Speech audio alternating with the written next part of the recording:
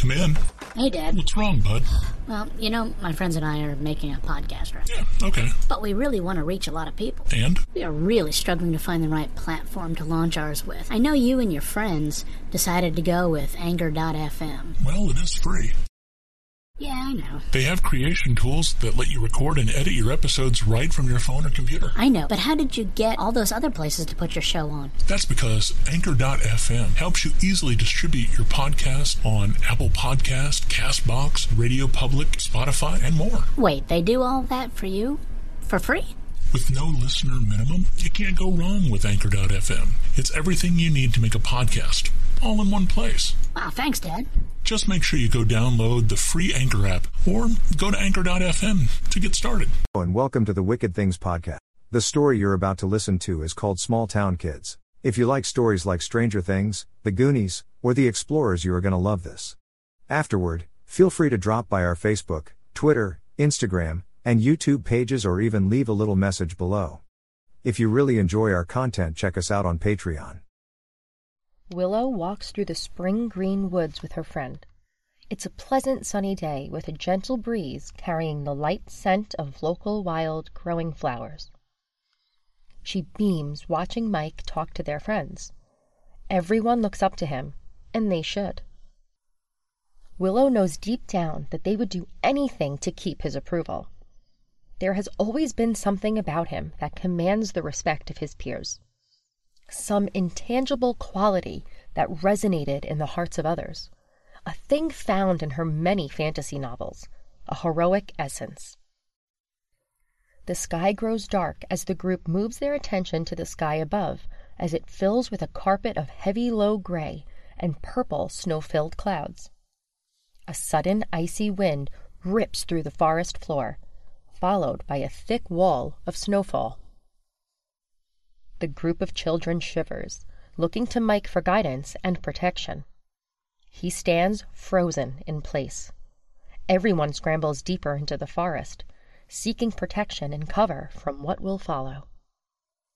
Willow finds herself alone, amidst the chaos of children fleeing in every direction, surrounded by the unrelenting snowfall.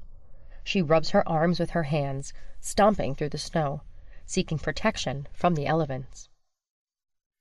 Miss Sullivan. Willow presses on until at last she finds a hole in the base of a tree large enough for her to crawl inside. She gets down on all fours, pulling brush and debris from inside the hole out to make more room for herself. She wipes the sweat from her brow and carefully enters the protective space inside the noble forest tree. Willow. Willow stops and peeks out of her protective cover for the source of the voice she hears in the wind. She spots a sudden movement to the left of her, but can't make out what it might be. She narrows her eyes and focuses on the last bush, shaking from whatever passed. Willow recoils in shock as a large man-like shadow burst from concealment, rushing through the snow at her with hands out to seize her. In a moment, it is on her, grabbing her by the leg. She kicks at the shadow man and swings a stick at it to drive it away. "Wake up!" The monstrous shape pulls her in close. It leans back, revealing a massive maw full of long, razor-sharp teeth. The voice on the wind takes on the characteristics of a woman's voice. Willow screams, but no sounds leave her mouth. It swings its maw down on her throat. Willow's eyes flash open and flutter against a brilliant fluorescent overhead light. Her eyes struggle to make out the room. The brick walls have been painted off-white, with a large dark stain behind her on the wall that holds her attention for a moment. A large, dark-skinned soldier in a gray and black uniform scowls at her, standing next to the only door into or out of the room. She can make out a red-haired woman in a lab coat sitting across from her at some kind of shiny metal table. Behind the woman, she can see a large, smooth mirror set into the wall. "Where am I?" The red-haired woman thumbs through several pages inside of a file. She reads through several pages waiting for the young girl to come back to her senses. Willow flops back against the back of the metal and green resin chair she has been placed in. She tries to raise her hands from the tabletop, but nothing happens. Curious, Willow looks down, seeing her wrists attached to the tabletop with steel restraints. The steel manacles clank, resisting Willow's efforts to free herself. What the heck is this?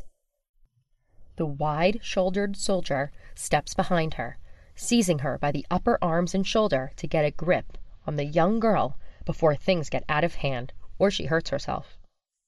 She stares her down through a furrowed and wrinkled brow. He shakes her for a moment to get her full attention. "Calm down, now!" "Has telling someone to calm down ever worked for you?" Willow blurts out through clenched teeth as she continues to struggle against both the restraints and his forceful grip. The soldier changes his grip, placing a firm hand on the back of Willow's neck. He pushes her forehead down against the tabletop, stopping once her cries muffle against the surface of the table. She jerks her head side to side and pleads with the woman, but sees the red-haired woman filling a large syringe with a thick purple fluid. Willow swallows hard, moaning in discomfort. Her eyes fill with terror as the woman walks around the table to her side. As her heart rate rises, she can feel the rhythmic thump of her heart in her temples. She kicks back against the chair, driving it against the soldier's shins. "Get off me!" The soldier glares at her and replies to her demands by forcing her head harder against the steel table surface. Willow jerks her head to the other side to keep the woman and syringe in her line of sight. "You're making this worse on yourself." Willow can feel his vice-like grip slowly cutting off her circulation. She gasps for air. The red-haired woman pulls down on Willow's shirt collar to reveal her neck. The red-haired woman stabs the young girl in the exposed portion of her neck. Unsure of what to do, Willow stops moving, worried that the needle would pass through her neck. She feels the cold, thick fluid being pushed into her neck. Tears form as a burning sensation spreads through her body. She gurgles and begs, "Stop!" The red-haired woman settles back down, allowing the chemicals to do their thing on the young girl. She adjusts her lab coat and dress, plucking a lint ball from the hemline. She holds it to face the soldier. He releases Willow's neck, letting her slide back into her seat. "Is everything in this town such an annoyance? I hope we can wrap this up quickly." The soldier steps away and settles into a parade rest next to the door with his massive arms crossed behind his low back. Willow's eyes blur and move rapidly side to side out of her control. Willow stares at the soldier, trying to make out any military branch pins, but there is nothing to see beyond flat gray fields and black leather jackboots, gloves, hip holster, and belt. "Who are you people?" The red-haired woman leans across the table, taking Willow by the point of her chin, studying her eyes. She smiles, seeing a glassy quality taking hold of the young girl's eyes. "There we go. Good girl. We can finally begin. Let us start with, where are the girl and her dog?" Willow smiles like a drunken, drooling frat boy, struggling to keep her head up. Her hands shake, but she forces a middle finger up to respond to the question. "It is not a dog. It's a Phoebe, you old cow." The red-haired woman scratches her head at Willow in response. She pulls back a single sleeve to glance at her watch. She shakes her head and bites her lip. "Okay, fine. Where are the girl and the Phoebe at? We know they were inside the house with you and your friends." Willow's words slur. Due to the odd sensation she is experiencing, she realizes it might be a good thing to answer her questions, at least for now. "Don't know. She should be in here somewhere. Wait, where are we? Doesn't look like Mike's house, unless this is some kind of secret back room." The soldier lowers his head, glaring at the naive girl's actions and lack of respect. He growls in response to Willow's statement. "She asked you to tell her where the girl and the dog are. You will answer her right now, or consequences." Willow glances around the empty room, amused with herself, laughing as spittle falls from the corners of her mouth. She sways in an uncontrollable circle as she wipes at the spittle with the sleeve of her shirt. "Oops, sorry, guess I got lots of spit today." The large man draws his service pistol from its holster and chambers a single round. He shrugs and levels the semi-automatic pistol at the girl's head. "Well, looks like she's forced our hand, Doc." The red-haired woman's face remains empty of anything remotely resembling an emotion. She shrugs and points at Willow. "I tried to avoid this, but your actions have consequences. Willow? Sergeant, do it." Willow wildly struggles against the restraints. She watches the soldier's reactions. She remains hopeful he won't do what her Imagine tells her he is about to do. "Do what? You're not seriously thinking about it." The soldier looks into Willow's eyes, exhales, offering a simple statement. "You brought this on yourself, kid." Mike pulls free from the dark emptiness of a dreamless sleep, with help of 2 loud gunshots nearby. He jolts upright, finding himself in an identical room with a red-haired woman and a soldier standing behind him, beside the room's only door. He can see his reflection in the surface reflection of the mirror mounted to the wall behind the woman. "God, my head is killing me." The red-haired woman gestures to the soldier. He immediately places one of his gigantic hands on Mike's shoulder and pulls his semi-automatic pistol. "Please tell us you'll be more cooperative than your girlfriend." Mike blinks and shakes his head. "What did you do? What do you want?" The red-haired woman adjusts her top and settles into her chair. She pulls a pen from her coat pocket and opens a file on the steel tabletop. "Let's focus on the fundamental question. Where are the girl and the dog?" Mike stares blankly at the woman. He stutters in shock. Which girl? Also, that thing was no dog." The soldier's wide shoulders shake, and he chuckles briefly, but with a fiery glance from the woman. He snaps back into formal attention. "Sorry, ma'am." The woman grabs Mike by the chin and turns him to face her. Her furrowed brow and scowl inform him she's not interested in his continued health and well-being. "She was with us in the basement until the soldiers came in." Mike's body trembles in fear before he freezes up, hearing 2 more loud pops of a gun outside of the room he finds himself. "What was that? You don't have to hurt anyone else. I'll tell you. Just don't hurt anyone else, please." Mike's brown doe-like eyes widen as his imagination fills his head with countless scenarios of what they are doing to his friends. Mike's forehead shines with a sudden coat of sweat. His eyes dart side to side and his pulse races. "If you don't have Sophie, then what happened to her? I saw Phoebe try to stop the soldiers, but they shot her. But then I blacked out. What did you do to us?" The red-haired woman in the lab coat smirks at Mike, then wags a corrective but disapproving finger. "It is rude to change the subject once you have opened a dialogue, and both parties are more than capable of speaking about it."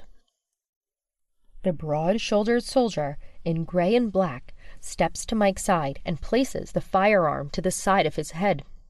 He cringes, feeling the cold, hard steel of the pistol pressed against the soft part of his temple. "Okay, I'm not sure where Sophie is at. She was with us when you guys took us, I think." Mike closes his eyes, hoping it will force his memory to recall the events leading up to this interrogation. Through the hazy fog of drugs and fear, his mind finally reveals the events before his current peril. Mike remembers collapsing to the floor. He watches as the film in his mind plays out the events before him. Sophie had dropped to the floor, but during the soldier's forced entry, she had been pushed under the sofa. He saw her peek out from beneath the sofa, with tears in her eyes, and her hand clenched over her mouth, keeping her from making a sound. Phoebe chose to confront the soldier and jumped to her feet. She barked as she had done earlier, but a dart stuck in her rear flank. He watched as Sophie gently pulled Phoebe under the sofa with her. "Why do you guys want that thing so bad anyway?" Mike asked. The red-haired woman in the lab coat chuckled at his bravado. She opened the folder and points to a highlighted bit of text on the page inside. "Fine. The dog has been exposed to a rare form of rabies, and those exposed will die if we cannot engineer some kind of cure." Rabies? This would be the point where Clancy would say his father told him something about authority and lies. Mike scoffed at her revelation. The red-haired woman nods and pulls a pistol from one of her large coat pockets. She chambers a single round. "Sergeant, I will do this one." "You think I'm dumb or something? I'm not holding back. I'm telling you everything I know," Mike yells. "If you don't answer me right now, I will shoot you in your stupid little face. But I know you won't because all you kids are dumb. You will force us to go door to door, killing everyone in town until we find her." The red-haired woman leaned against the back of her seat, gently shaking her lower leg. "Fine. I remember hiding under the sofa with the alien," Mike shouts. A wide, ghoulish grin forms on the soldier's face. He looks at the red-haired woman in the lab coat. She gestures for him to wrap it up. The soldier turns to face Mike one last time. "Thank you. Now that wasn't so hard, was it?" Mike opens his mouth to speak, but a sharp pain in his chest stops him in his tracks. His eyes rush down, seeing a dart sticking out of his chest. His eyes follow the path it must have taken to reach him. Mike sees the red-haired woman brandishing an odd-looking pistol. She playfully waves bye-bye with pistol to Mike. "Put him with the rest of the trash." Mike stares into the black void of semi-consciousness, roused by distant voices familiar to him. "Who the—" "Mike, wake up!" Willow pleads clearly. "I think he's dead," Ava blurts out. "No, stupid, it's a dart, just like the one you and I had," June adamantly corrects. "What was in those darts?" Zach asks. "My dad says they tranquilize people like animals to hold them for questioning later," Clancy adds to their questions. Mike's eyes flicker open. The others gather around and help him sit upright on some kind of smooth, cold steel table. Where are we now? June beams, gesturing to the racks of corpses lined along the surrounding shelves. The clutch clicks and the air compressor turns off, allowing their voices to be better heard by one another. "Looks like your typical body storage to me. You know, a morgue. I saw one once when my mom was watching her TV show, Quincy Adams." Clancy and Zach together push against the door, but their small bodies lack the power to perform such an adult feat of strength. Clancy pants and flops back against the insulated, heavy steel door. Zach looks to the others with a grim expression on his face and scoffs while patting the door. "It's going to take a miracle to get us out of here. That door is solid." A smile slowly forms on Willow's face. "We just need to call for help." Ava pokes Willow in the side of her head with her finger. "Are you dumb or something?" Clancy speaks up. "You know, Ava's got a point, Willow. That door is solid. If we can't hear what's going on outside, how is someone going to hear us in here?" Willow pushes Ava away and pleads for the others to remember. "No. You guys think. Phoebe said it's hard to talk to us with her mouth, but—" Mike thinks hard and then nods to Willow. "Yeah, she can talk to us in our thoughts. So, if we concentrate real hard, maybe she can hear us.